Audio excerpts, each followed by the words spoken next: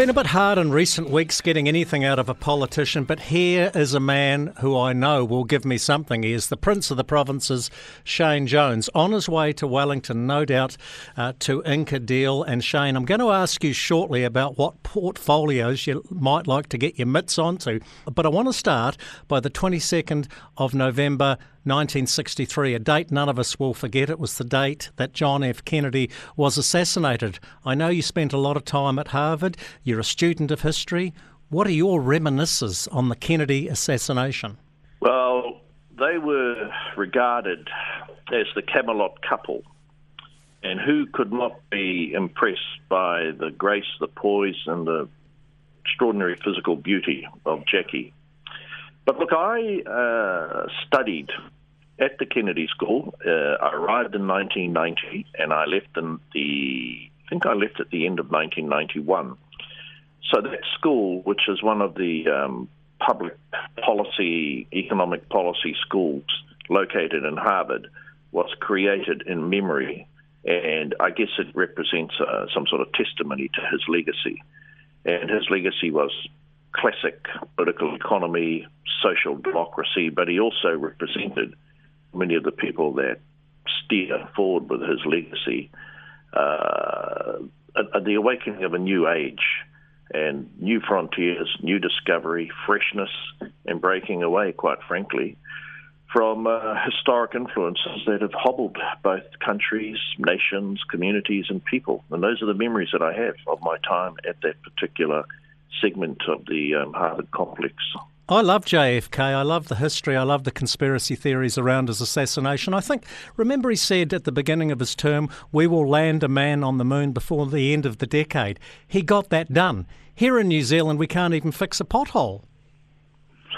Oh, look, we're hobbled here in New Zealand, and nowhere is the case more grievous than what's happening in Mount Messenger, an obscure part of our state highway roading complex.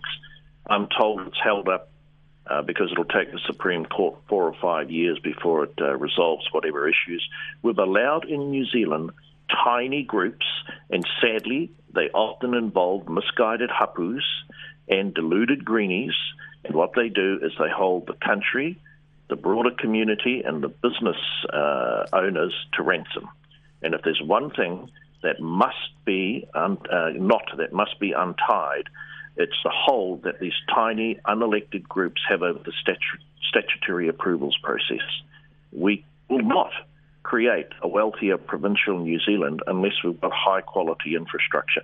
We've got South Island farmers who aren't even allowed to take their tractors into the rivers and to take out gravel and metal for their own, not only their own use, but to boost the resilience of flood protection.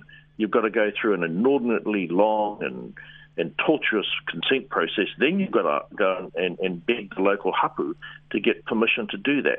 All of that is social engineering, and if I have my way, it will be gone like a bonfire.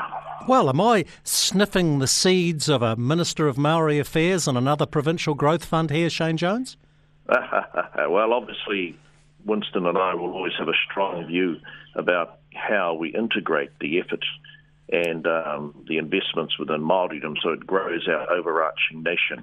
But no, sadly, the allocation of portfolios is well and truly above my pay grade, but people should have no doubt as to the willingness and the zeal of New Zealand First to bring to heel the polarisation, the exploitation of the principles of the Treaty of Waitangi to drive more divisive outcomes. I mean, this notion that you can't proceed with mining off the coast of Taranaki unless the local hapu are happy and it suits whatever their customary tikanga preferences are. There is no tikanga in Māoridom governing the extraction 37 kilometres off the coastline of iron sands from God knows how many metres under the water.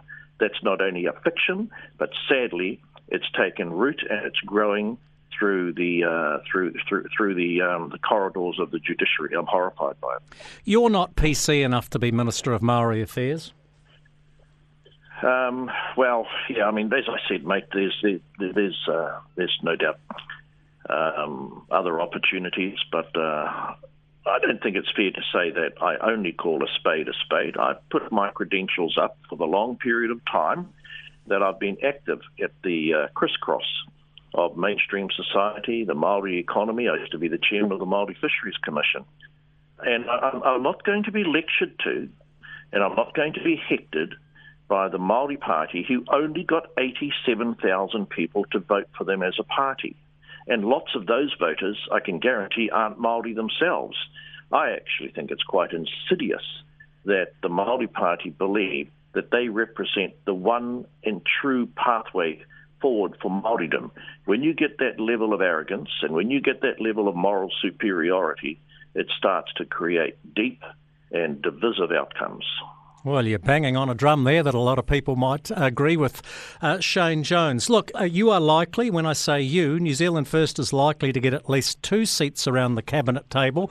You're ranked number 2 in the New Zealand First caucus. You are going to be a cabinet minister. Just between you and I and a couple of listeners, what would be your dream job? Those discussions, as you well know, are under the cone of silence, and it would be an act of treachery to puncture that cone of silence. You've been watching too much Maxwell Smart.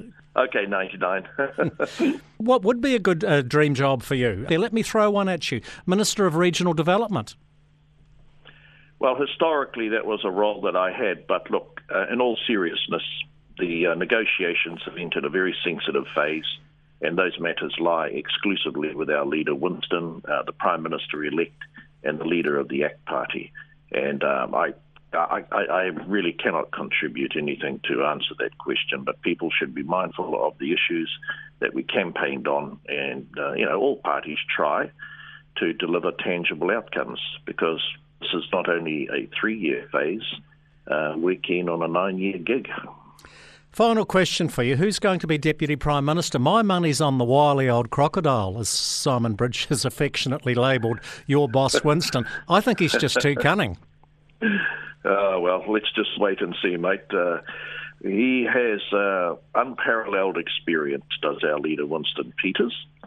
And the expectation that Winston has is these matters will be addressed under the cone of silence, because they require a level both of confidentiality and also not to be trotted out indiscriminately. I love the cone of silence. One more for you. Going back to Kennedy, do you have any assassination conspiracy theories? I've got plenty, and I've been there and I've spent a day there. I'd love to go back again. What do you reckon of it? Mate, I've watched all the movies. I've read several books. I've been, there's a Kennedy library. We had a function there when I was 29, 30, 31. And I won't burden our provincial listeners, or indeed our primary producers, with my theories as to what happened to Kennedy, but his legacy not only lives on, but it defined a feature of America's identity. The role of the FBI, the role of the CIA, the power to manage information, but also the power to make images so that they're totally durable. And that's what they did with the Kennedy legacy.